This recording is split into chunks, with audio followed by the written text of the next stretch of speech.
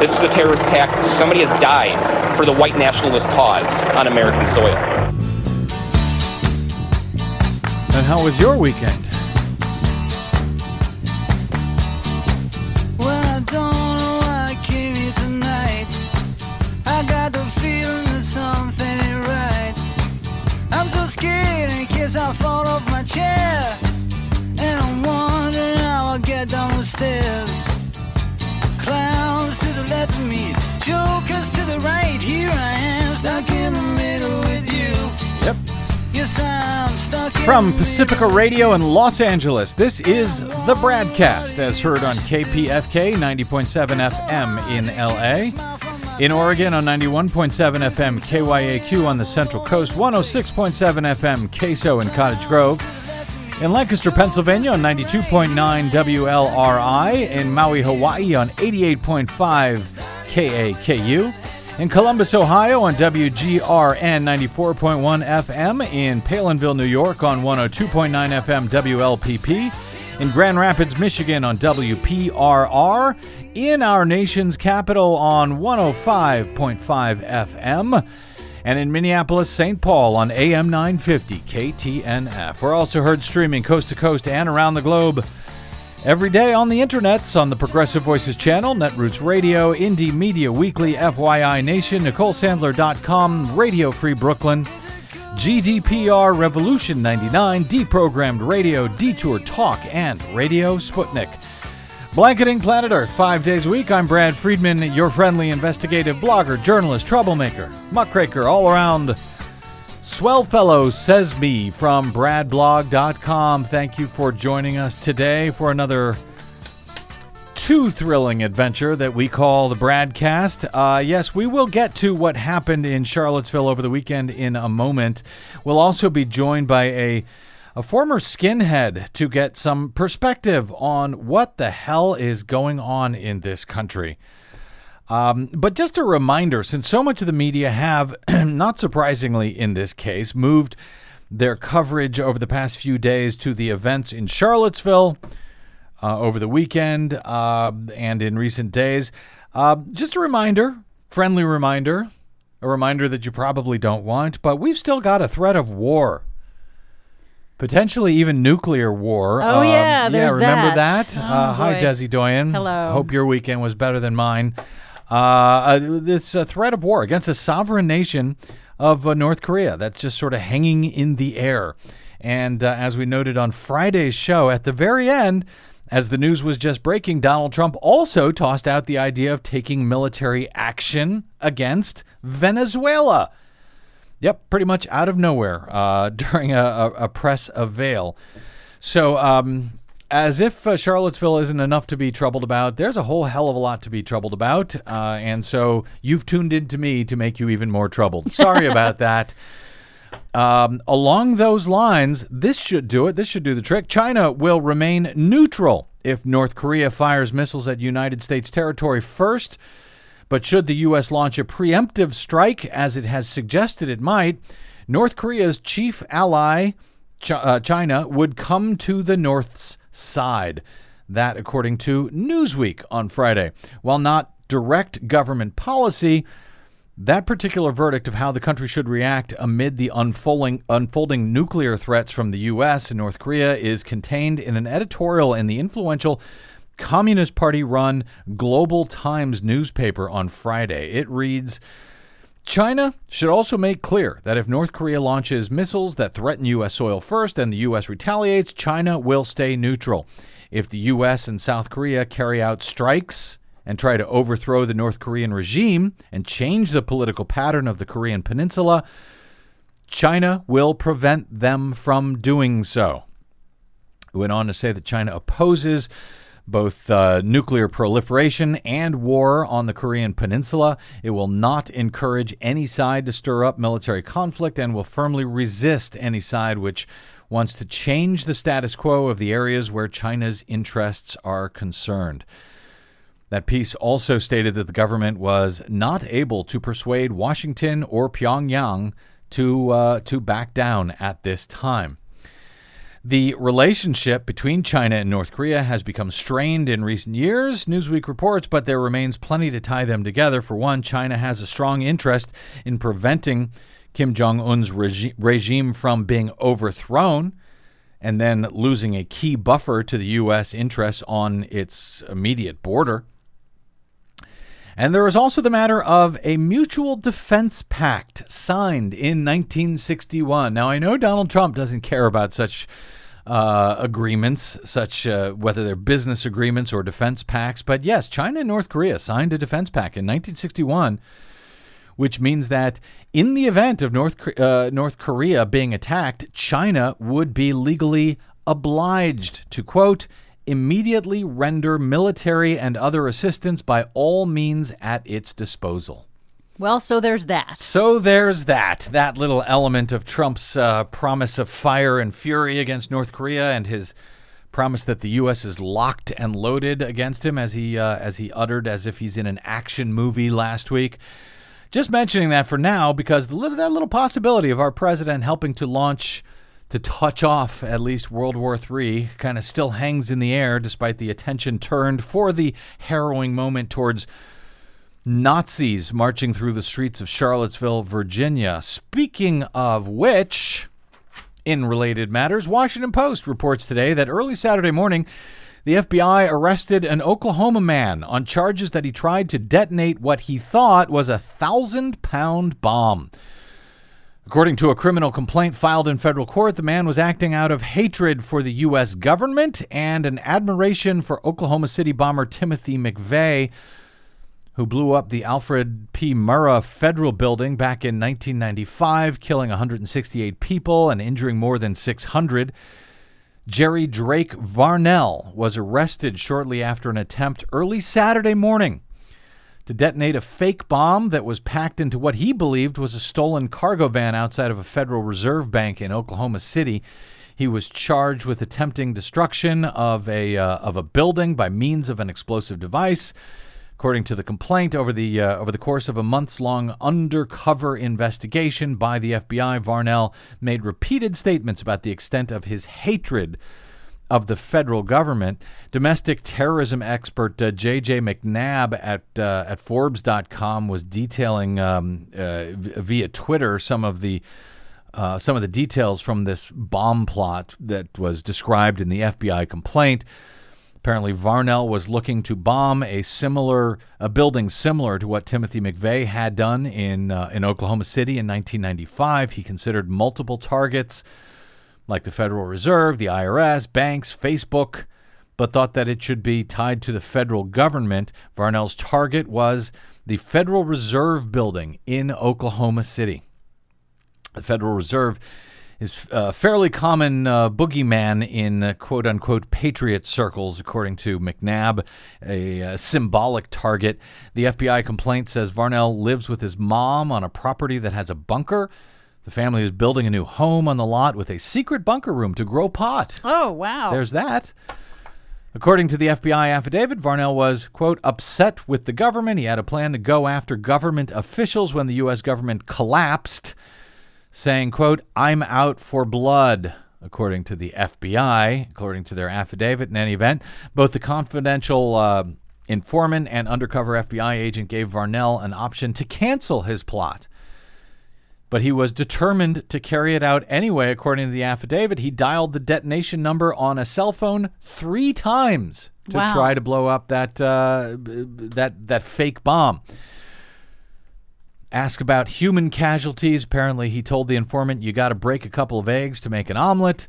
Domestic terrorism expert McNabb says you just can't make this stuff up. He was worried about ISIS taking credit for his act of terrorism.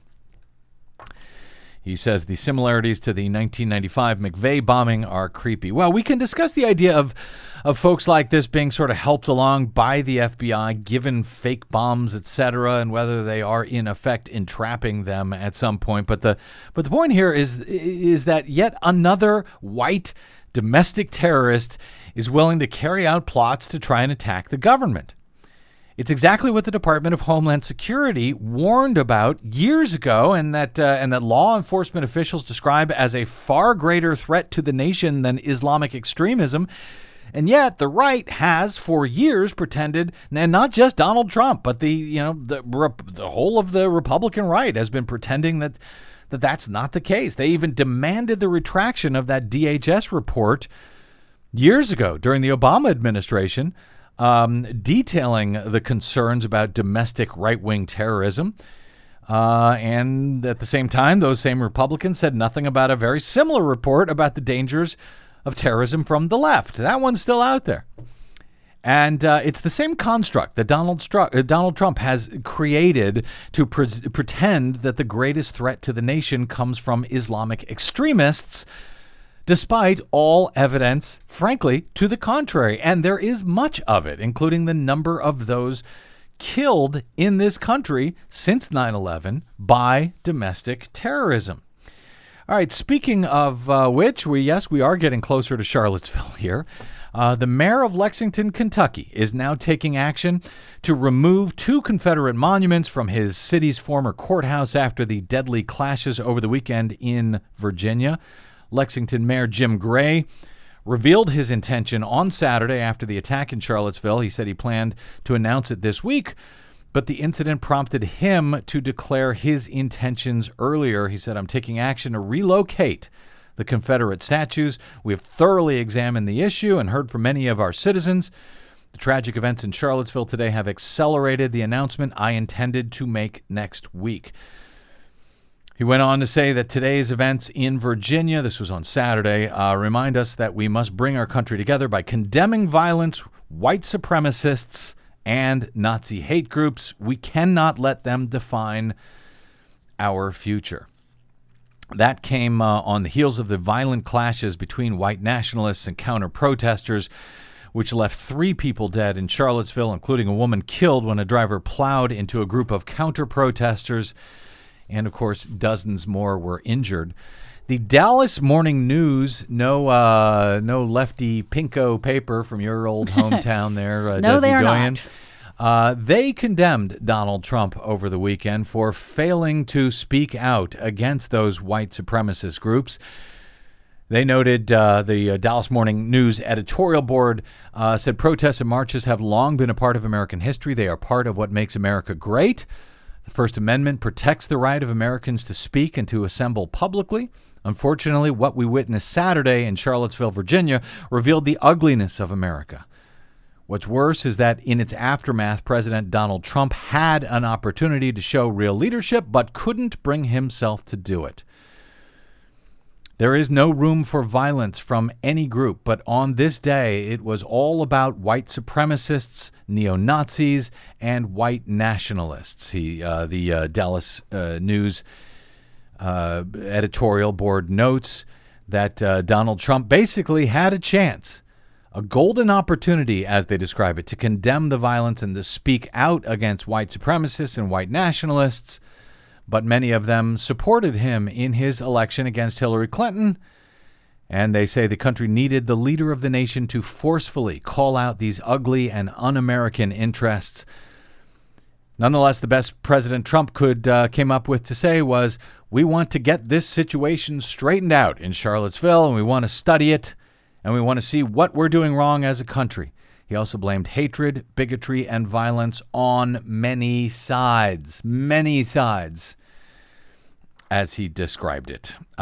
He took no questions from journalists after Donald Trump did, after making that statement that Dallas Morning News describes as Trump having failed his country. He took no questions regarding even whether the event was terrorism, despite being very quick over the years to do exactly that, to call out attacks as terrorism, whether we know at the time whether they were or not. But he would not do that here in his own country as president. Even when, he would do it when the perpetrators were believed to be Islamic extremists, apparently, but not in this case when it looked very likely, what we have now found out, that this guy was, in fact, a white nationalist, a white extremist. Here was the press trying to get an answer from Donald Trump as he was walking off after his very brief statement not condemning the Nazis in Charlottesville. Mr. President, a number of the white nationalists... Mr. President, do you want the support of these white nationalist groups who say they support you, Mr. President? Mr. President, have you denounced them strongly enough? A car plotting a group of people, would you call that terrorism, sir? And he just walked away. The other top Republicans, I'm happy to say, did not seem to have the same problem calling out white nationalists and Nazis by name. Senator Chuck Grassley tweeted, what white nationalists are doing in Charlottesville is homegrown terrorism that can't be tolerated. Cory Gardner, Republican senator from Colorado, saying, praying for those hurt and killed today in Charlottesville. This is nothing short of domestic terrorism and should be named as such. He said, Mr. President, we must call evil by its name. These were white supremacists and this was domestic terrorism. I mean, he couldn't even call it terrorism. No matter who was doing it, it was clearly terrorism. Marco Rubio, Republican senator from Florida, said, very important for the nation to hear the president describe events in Charlottesville for what they are, a terror attack by white supremacists. Orrin Hatch of Utah, said on and this was on the night before violence had broken out on Saturday, after the white supremacists on Friday night had marched through Charlottesville with tiki torches. He said their tiki torches may be fueled by citronella, but their ideas are fueled by hate and have no place in civil society. This is Orrin Hatch. And then the next day, he tweeted, we should call evil by its name. My brother didn't give his life fighting Hitler for Nazi ideas to go unchallenged here at home. And in Virginia itself, John Adams, the Republican nominee for Attorney General, said that, and this was before the worst of the mayhem and deaths in Charlottesville on Saturday. John Adams said, the Nazi ideology on display in Charlottesville is disgusting. Our greatest generation fought and crushed it. So will we. Well, that wasn't hard. And he's running for election in Virginia. So, of course, you've heard by now, and I don't even want to play it because I want to get to our guest here momentarily, but David Duke, the white nationalist, former KKK grand wizard, in widely aired comments, lauded Trump's presidency and said, we are here. He was at the rally in Charlottesville, basically said, we are here because of Donald Trump. And then after Donald Trump tweeted his all sides, not naming anybody, but all sides, Duke slammed that response, saying that Trump, quote, should take a good look in the mirror and remember it was white Americans who put you in the presidency, not radical leftists. So after decades of white Americans being targeted for I think he meant discrimination, and it's unclear to me what the hell, how white Americans have been targeted for discrimination, but that's what David Duke says. Maybe our guest can speak to that in a moment. After being targeted for discrimination and anti-white hatred, we come together as a people and you attack us, Duke wrote. The neo-Nazi Daily Stormer was delighted with Donald Trump's comments when he failed to call them out. He said Trump's comments were, Daily Stormer said, Trump's comments were good. He didn't attack us. He just said the nation should come together. Nothing specific against us. He said that we need to study why people are so angry and implied that there was hate on both sides. There was virtually no counter-signaling of us at all. He said he loves us all. Also refused to answer a question about white nationalists supporting him. No condemnation at all. When asked to condemn, he just walked out of the room. Really, really good. God bless him, said the neo-Nazi Daily Stormer. The site calls itself the world's most genocidal Republican website. Terry McAuliffe had no problem telling Nazis to go away. His response, unlike Donald Trump's on Saturday, Terry McAuliffe is the governor of Virginia, called out the white nationalists and the Nazis by name. And I have a message to all the white supremacists and the Nazis who came into Charlottesville today. Our message is plain and simple. Go home. You are not wanted in this great Commonwealth. Shame on you. You pretend that you're patriots, but you are anything but a patriot. You want to talk about patriots, talk about Thomas Jefferson and George Washington, who brought our country together.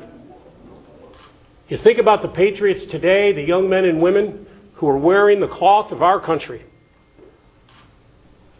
Somewhere around the globe, they are putting their life in danger.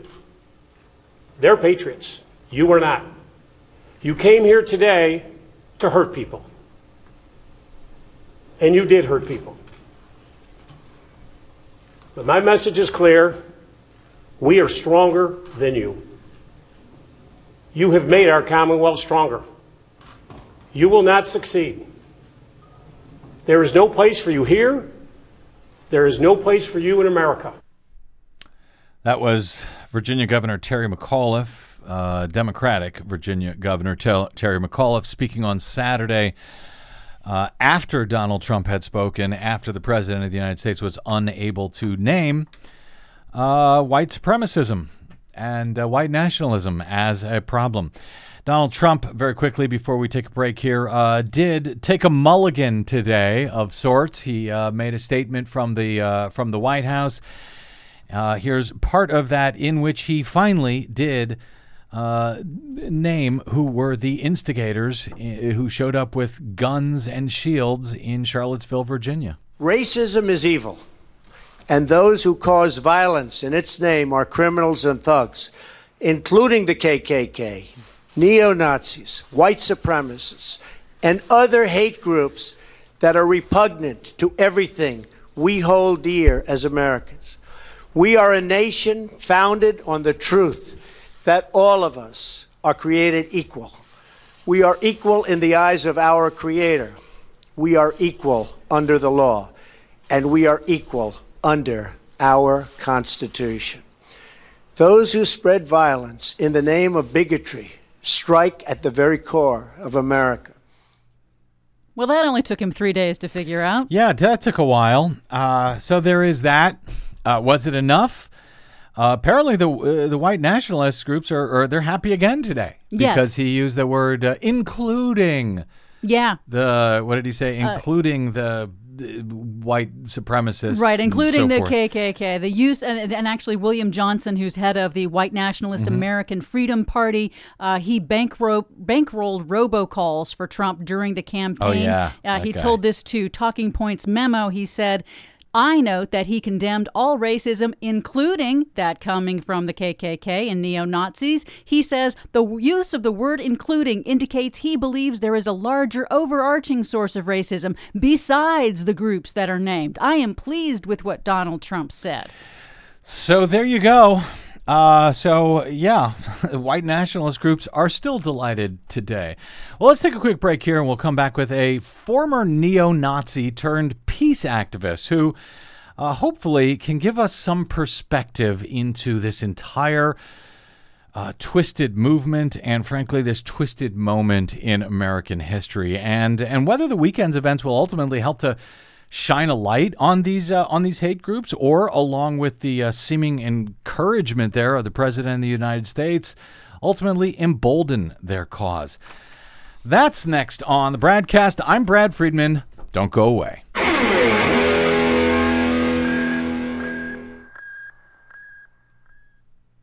Hey, this is Brad. Do you enjoy your non-corporatized, commercial-free BradCast? Yeah, me too. But we need your help to stay that way. Please consider supporting the investigative blogging, broadcasting, and muckraking that we do here on the BradCast and the Green News Report and bradblog.com with a donation. It's easy. Stop by bradblog.com/donate and drop a few dollars in the tip jar. You can make a one-time contribution or an automatic monthly donation of any amount you like. It's easy. It'll take you about 60 seconds, and you'll help me and Desi stay on the air to continue our troublemaking and muckraking without the corporate influence of anyone. Got it? Thanks. Stop by bradblog.com/donate to help us out today.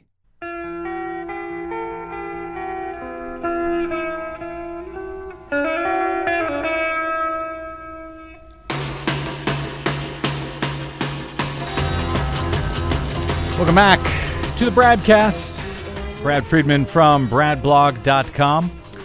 In late June of this year, the Department of Homeland Security announced they were jump-starting a $10 million Obama-era grant program aimed at countering violent extremism, but that they were withdrawing funding from a group that combats white supremacists, according to the Politico playbook.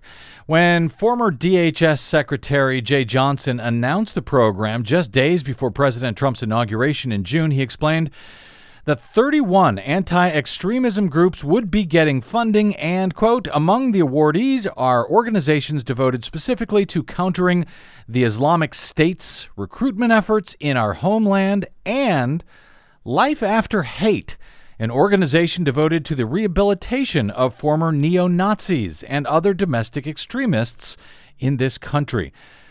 The Trump administration, though, will not be giving Life After Hate the $400,000 grant that the group had been promised under the Obama administration. And as Politico noted at the time back in June, it wasn't for a lack of need. Life After Hate, according to the organization's founder, Christian Picciolini, in June, has seen a 20-fold increase in requests for help since Election Day from people looking to disengage or bystanders and family members looking for help for someone they know. DHS did not comment to Politico when asked why Life After Hate's grant was rescinded by the Trump administration. In February, though, 5 people briefed on relevant conversations told Reuters at the time that the administration wanted to rename the Countering Violent Extremism grants as Countering Islamic Extremism, or maybe Countering Radical Islamic Extremism. Well, that might explain the change. In June of 2015, the nonpartisan New American Foundation think tank concluded that since 9/11, white right-wing terrorists have killed almost twice as many Americans in homegrown attacks than have radical Islamists. The Intercept reported in May of this year that the news of the Trump administration's intended swap of violent extremism for Islamic extremism specifically prompted the editor of the neo-Nazi Daily Stormer to gloat, quote, "Donald Trump is setting us free." That's the same neo-Nazi Daily Stormer website that celebrated Donald Trump's response to the violence in Charlottesville on Saturday by when Trump did not name neo-Nazi or white nationalist or KKK groups in his condemnation of, quote, many sides who he blamed for the violence that led to the death of a 32-year-old woman and dozens of others who were injured when a car driven by a man who appears to be a white extremist plowed into a crowd of anti-Nazi protesters. Joining us now with some perspective, both on Saturday's deadly protests in Charlottesville and the Trump administration's response to it, as well as to the white nationalism movement as a whole, is Tony McAleer. He's a former neo-Nazi turned peace advocate who is co-founder and board chair of Life After Hate, a group dedicated to helping neo-Nazis transition away from extremism. Life After Hate is a Chicago-based nonprofit organization created in 2011 by former members of the American violent far-right extremist movement with the goal of countering the seeds of hate that they once planted. Tony himself is a former organizer for the White Aryan Resistance, where he served as a skinhead recruiter and manager of a racist rock band. Tony is now a motivational speaker and, as executive director of Life After Hate, shares his practice of compassion as a presenter of the group's Kindness, Not Weakness curriculum. Tony McAleer, welcome to the BradCast, sir. Thank you for having me. Really appreciate you joining us here. I want to discuss your personal background because I know that Life After Hate uses personal stories like your own to sort of spread the message to folks. I also want to talk about the president's troubling response to what happened over the weekend and get your thoughts on that. But I think a lot of folks are still trying to figure out what actually happened over the weekend. I know that the neo-Nazi and white supremacist groups were ostensibly in Charlottesville to protest the city's plan to remove Confederate statues, in this case of Confederate General Robert E. Lee. But clearly, these marches are about much more than that. And with Republicans controlling both houses of Congress and the White House and most state legislatures and governors' mansions, what is it that these white supremacists literally are calling for? What are they protesting for? What is it that they are actually demanding from the government at this point? Well, I think you're absolutely right. This isn't about Charlottesville. This isn't in Charlottesville's DNA, and it's I think, to be honest, it's not even about the statue. I think the removal of the statues, I think, is deemed as a battle line that's been drawn in, I think, their perceived threat of political correctness, and I think they perceive it as the removal of the statues as erasing white history. So that's the memory of the Confederacy is being erased, and I think that's what they perceive. I'm not saying that that's the case. That's what they perceive, and I think that's a philosophical and political battle line that they've drawn. Most of the people, I think, that were there aren't even from the South, so it doesn't really make sense from that perspective. But I think this has been brewing for some time, and unfortunately, it's not a surprise that the violence has escalated to the point where someone has been murdered. I think, California, I think you saw this alt-right Antifa clash start at UC Berkeley on a smaller scale. Right. They had, I think, 2 or 3 battles there. Then the battle lines ended up in Portland, and they went at it a couple of times up there. And then now it's moved to a different focal point, which is Charlottesville, and it's an escalation, I think, of those battle lines, and it's growing. This is by far larger than anything that happened at UC Berkeley or Portland. It's bizarre to me when I see a lot of these folks who are lined up, including the guy who allegedly drove that car into that crowd of people. These young white men, many of them seem fairly well-to-do. And I was reading a CNN report over the weekend, Tony.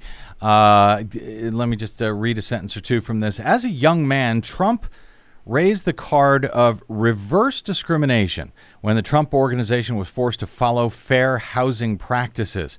Next came his counterfactual observation on national TV that because of affirmative action policies, young black men enjoyed unfair advantages in life. This kind of talk continued until Trump attached himself to the racist birther movement during the Obama presidency, which was a thinly disguised effort to delegitimize the first black man to win the presidency, as CNN describes it. It seems, the reason I mention this is because it seems, looking at those folks in Charlottesville, looking at guys like Trump, it seems like a lot of the leaders in the movement that we do hear from in the white nationalist movement, those who feel aggrieved, actually came from some pretty prosperous backgrounds. Guys like Trump and Richard Spencer, who is credited with the euphemism alt-right for a white, for the white nationalist movement. Guys like White House advisor Steve Bannon and Sebastian Gorka. So I could understand perhaps if these folks sort of worked their way up from poverty or some such, and had some complaint about the system. But I don't understand the complaint of these otherwise very well-to-do Americans, it seems. Is it simply about racism, or what is going on? I guess is what I'm trying to get at. Well, I think, those people, we'll take Richard Spencer, for example, come from, multi-million-dollar families, absolutely. But it's about the power that they get through influencing and manipulating very real people who, I think in the Western world in general, working class and middle class people of all stripes have not fared the best under globalist economic policies. And I think, there's been a decline in the standard of living across the bottom four quintiles of American society. So there's a sense of dissatisfaction that they're tapping into, because as wealthy people, their own voices aren't loud enough to do anything. For them to exercise any sort of power, they have to have a base of people that have been affected. And I think we need to, populism, is often criticized as being anti-democratic. And I really believe that populism is an essential part of democracy. And for me, populism is like the check engine light going on in your car. It's telling you that something is systemically wrong and needs to be addressed. Populism, rarely does it ever have the right answer, but it often poses the right question. And I think in this last election, you had someone saying, hey, I hear your pain, and I've got an answer for you, and it may not be the right answer. And then another side saying, you got nothing to complain about. What are you talking about? And for people that are in that place of feeling that economic dislocation, what I heard during the election over and over and over again was, he says what I'm too afraid to say out what loud. I think, but I'm too afraid to say. Yeah, but it wasn't just in that case. It wasn't just a populist economic message. It seems to be clearly, at least with these folks in the white nationalists, the neo-Nazi movement, much more than an economic message. No, I mean this is. Oh no, but the economic message. Their message doesn't thrive unless people are in a place of pain looking for someone to blame. So at a time when everybody's enjoying abundance and affluence, people tend to get along. When things aren't so well, they start looking for someone to blame, and you've got a large group of people looking for answers, and then you've got demagogues stepping forward and offering simplistic solutions and answers that aren't correct, but people are buying into them. And I truly believe that the level to which we're willing to dehumanize another human being is a reflection of how internally disconnected and dehumanized we are within ourselves. And who joined the violent extremist group? If you look at the University of Maryland's research in their START program, which is the study of terrorism and responses to terrorism, the number one correlated factor in the history of somebody joining a violent extremist group is childhood trauma. That was the metric that they looked at. And I think it's less about the physical and sexual abuse component, but the emotional abuse that goes with it. You can have emotional abuse without a physical component, such as neglect and abandonment. So what does that emotional abuse do to a young person? When we're young, it helps inform a very unhealthy sense of identity and sense of self. And I think one of my favorite authors on the subject of, he called it toxic shame, is John Bradshaw. Great book called Healing the Shame That Binds You. He talked about, for him, as an addictions person, toxic shame is the root of all addiction. Well, it's the root of a whole host, the whole spectrum of antisocial outcomes, of which dehumanizing others, racism, and violent extremism are part of. Can you give me a sense of your own personal story here? I know that's what lifeafterhate.org does, is folks like you share your stories with the public. How were you drawn into the neo-Nazi white Aryan movement, and when and why did you realize you needed to pull out of it on a personal level? Sure. I came from an upper middle class doctor's family. My dad was a psychiatrist. See, you're one of the people that I'm talking about. Exactly. Yeah. It's because my dad was a psychiatrist. We all know about psychiatrists. Yes. We've heard the story of the cobbler's kids that go to school with holes in their shoes. Right. What do you think the psychiatrist kid goes to school with? Right. But I was a bright, sensitive, curious, mischievous, defiant, a bit stubborn. If I look at who little Tony was. because nobody comes into the world as a neo-Nazi, and I was sort of this mostly sensitive kid growing up in a space where it wasn't safe to be emotionally sensitive. I had walked in when I was 10 on my father with another woman, and that was when, maybe your listeners can relate to the time where the God fell off the pedestal, and our parents become all too human. Yeah. And I was confused. I felt betrayed. I was certainly very, very angry, and that's going to all-boys Catholic school. That's when I started to act out. And I went from straight A student at the age of 10 to a C student by the time I was 11. And, to compound things, the school, my teacher got together with my parents, and they sort of both agreed that they should try and beat the grades into me. And if I didn't get an A or a B on major tests or assignment, I was sent down to the office where I had to bend over a desk and get hit on the rear end with a yardstick. Oh, my God, literally. Literally. It was like, I'd have to wait there for 5 or 10 minutes for the teacher, and I always wanted, 1 minute more. I don't know if you listeners can probably relate to a time where, something really bad's about to happen and there's nothing you can do about it. Yeah. If I think about now, those times in that office, I have never, ever, even to this day, felt more powerless than I did. Wow. I did then. And Tony, do you feel that, obviously with that background, then you begin to reach out to look for something, someone, anyone. You were drawn into the white Aryan movement. Could it have as easily been another movement that you were drawn into had you, come across, an artistic club or, something else that would have drawn you in? Why specifically did you move into the white Aryan resistance?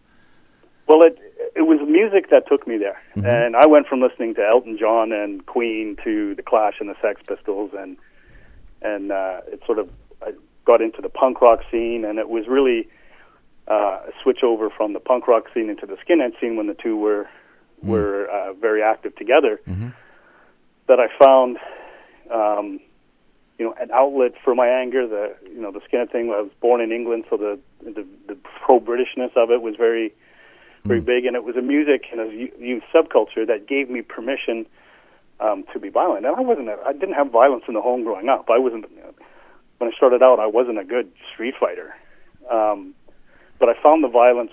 And I'll be honest, it was a rush of adrenaline, and it was intoxicating, and I liked it. What? And I felt safe with these guys, where I didn't, it was, compensating. My whole bullying survival strategy was befriend the bully, become the bully. And the guys that I had aligned myself with were skinheads. And, when I first met them, they actually wanted to rob me of my Doc Martens, but ended up becoming my best friends in the end. And I sought the safety in sort of the eye of the hurricane. And for me to have their protection, I had to have their respect. And for me to have their respect, I had to engage in all the same violence they did. What problems did you or just these young men in this movement, what problems do they have simply quitting it at some point? Why are organizations like yours, like Life After Hate, necessary to help them do that? I mean, once they realize, this is a problem, can they just pull themselves out, or do they really need support groups like Life After Hate? Well, I managed to do it on my own, and so did the other co-founders. But it took an awfully long time, and it is difficult to do. But the challenge is when we go and join these groups, we excommunicate ourselves from friends, family, and society. We're not getting our emotional needs met and our sense of identity, belonging, and purpose. We abandon all of that, throw that away, and go to run away with the circus, so to speak, and we join one of these violent groups. And there comes a point where the fantasy of it all, because so much of it is based on fantasy. Fantasy meets reality, and people start to question where they're at. It takes an awful lot of energy to be that angry and pissed off all the time, to be that hateful. It's draining. If you look at anyone that's been in the movement for an entire lifetime, they're worn out, withered, bitter, angry human beings.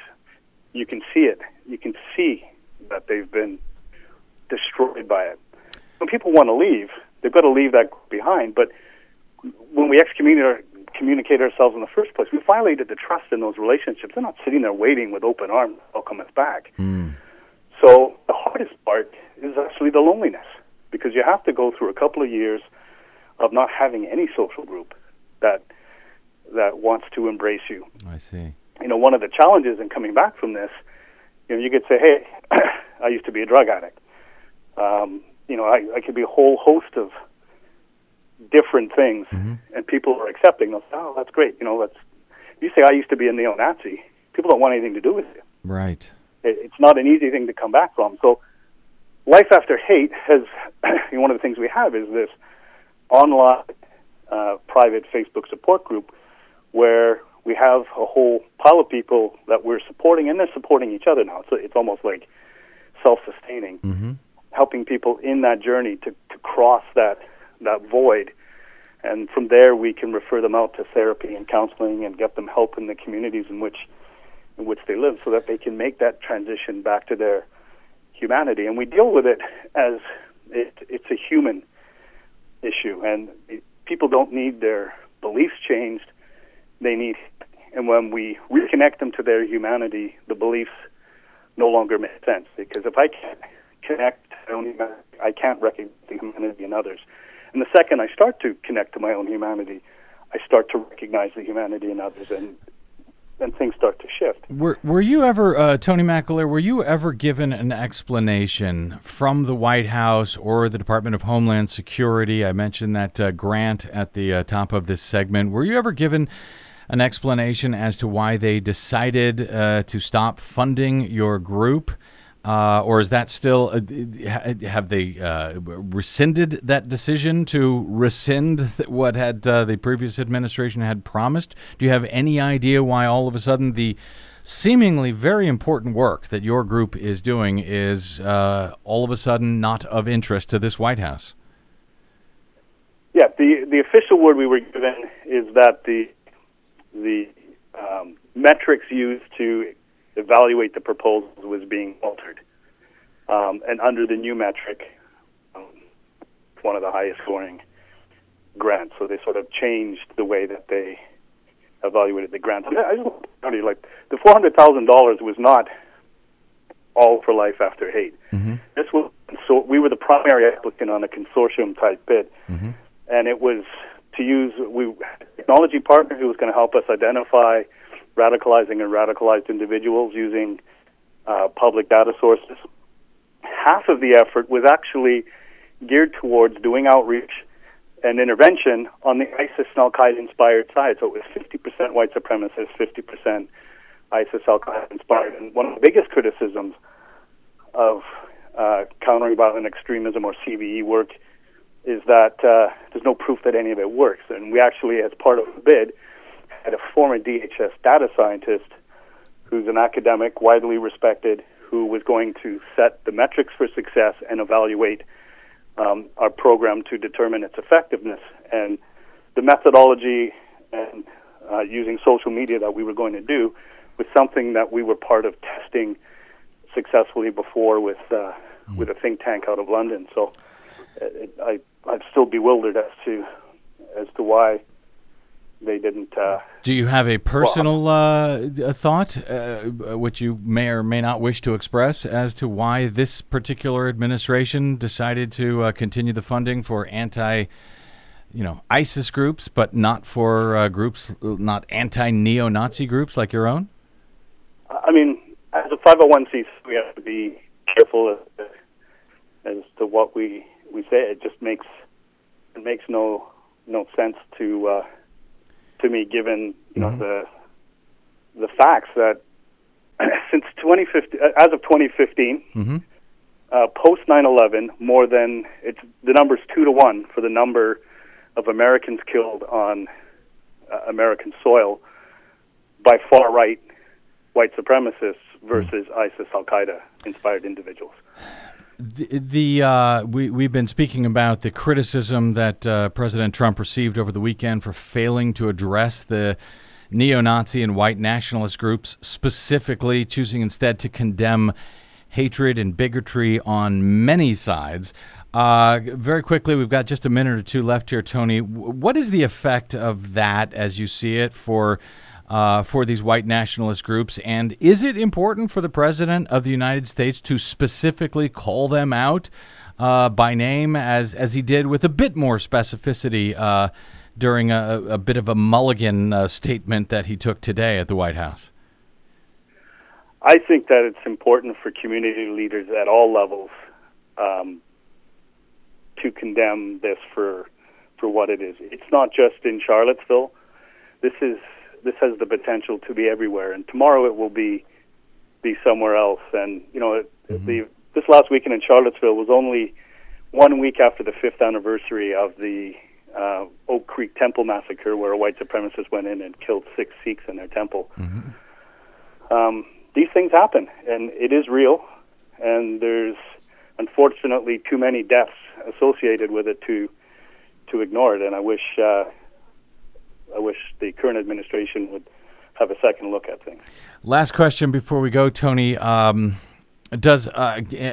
we try to find something optimistic here, something positive out of what happened, does a tragic event like the one that we saw over the weekend and the condemnation that came from pretty much all corners, if not the president himself, but pretty much everyone else, does that embolden groups like this, that condemnation, or is that, in fact, a setback to their cause as you see it? I ask because I wonder if ultimately, this is a good thing that so many people are sort of seeing this stuff now out in the open and on display, has happened in the 3 or 4 days since Charlottesville. Conflict is what these groups thrive on. Conflict and media attention. That is the oxygen through which they thrive. And unfortunately, with the events of this weekend, they have got a heap of press, and they've got all the conflict that they need to become emboldened, enraged, and see, I told you so kind of thing. I remember going through exactly the same hunger for conflict and media attention when I was actively involved. And the best thing we can do is to not confront them violently. That feeds them, and to starve them of the attention that they desire. Imagine throwing a birthday party, nobody shows up. And I think it's hard to do, but that's what feeds the beast. I think you're absolutely right, and I think when people bring on folks like David Duke and Richard Spencer and those folks and give them airtime to share their grievances, it makes matters worse. Hopefully, calling them out and work like you guys are doing at Life After Hate is turning that back at least a little bit. Tony McAleer, really appreciate you joining us today and appreciate all the work that you're doing as co-founder and board chair at lifeafterhate.org.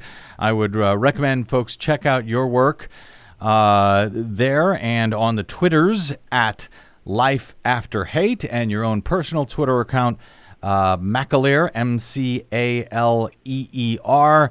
And you know what? If nothing else, in lieu of this grant from the federal government, hopefully people are realizing that it's important to support groups like lifeafterhate.org. So hopefully there's that comes out of this. Tony McAleer, really appreciate you joining us here today on the BradCast. Thank you very much for having me. Thank you, Tony. Okay, quick break. We're back with a few closing stories here. And yep, some breaking news from AP. Right on time. It's Trump o'clock. I'm Brad Friedman. This is the BradCast.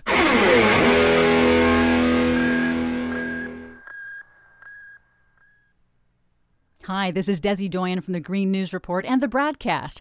What the public hears on the public airwaves matters. At the BradCast, we do our best to bring you accurate news and analysis on the issues that actually matter, and we do it all independently, without corporate or political influence. But we can't do it without you, now more than ever. Please help us stay on your public airwaves by going to bradblog.com/donate to help keep us going. That's bradblog.com/donate. And thanks.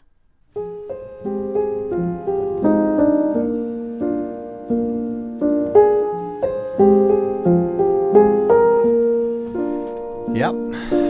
Kind kind of a mad world we're living in, ain't it, Desi Doyen? Yes, sadly it is. Welcome back to the BradCast. Brad Friedman from BradBlog.com.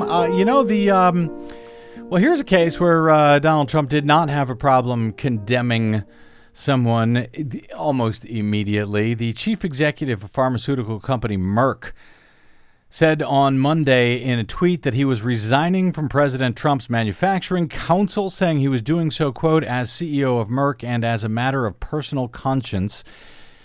He said that America's leaders must honor our fundamental values by clearly rejecting expressions of hatred, bigotry, and group supremacy, which run counter to the American ideal that all people are created equal. In the statement, this is Kenneth Frazier, one of the few African-American CEOs in the Fortune 500. He said, quote, I feel a responsibility to take a stand against intolerance and extremism. And he touted the power of diversity. He said, our country's strength stems from its diversity and the contributions made by men and women of different faiths, races, sexual orientations, and political beliefs. So that was his statement, dropping out of Trump's manufacturing council. Within an hour after that statement was first issued, Trump tweeted his initial response to Frazier, quote, now that Ken Frazier of Merck Pharma has resigned from President's Manufacturing Council, he will have more time to, all caps, lower rip-off drug prices. Wow. Didn't take him long at all to figure that one out. No. To attack an African-American man.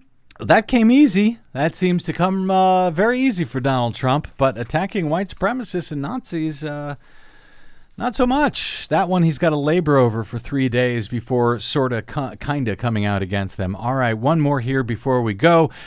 Bringing today's show full circle back to North Korea, where I suspect we're going to be, we will be keeping our eyes out over the next several days.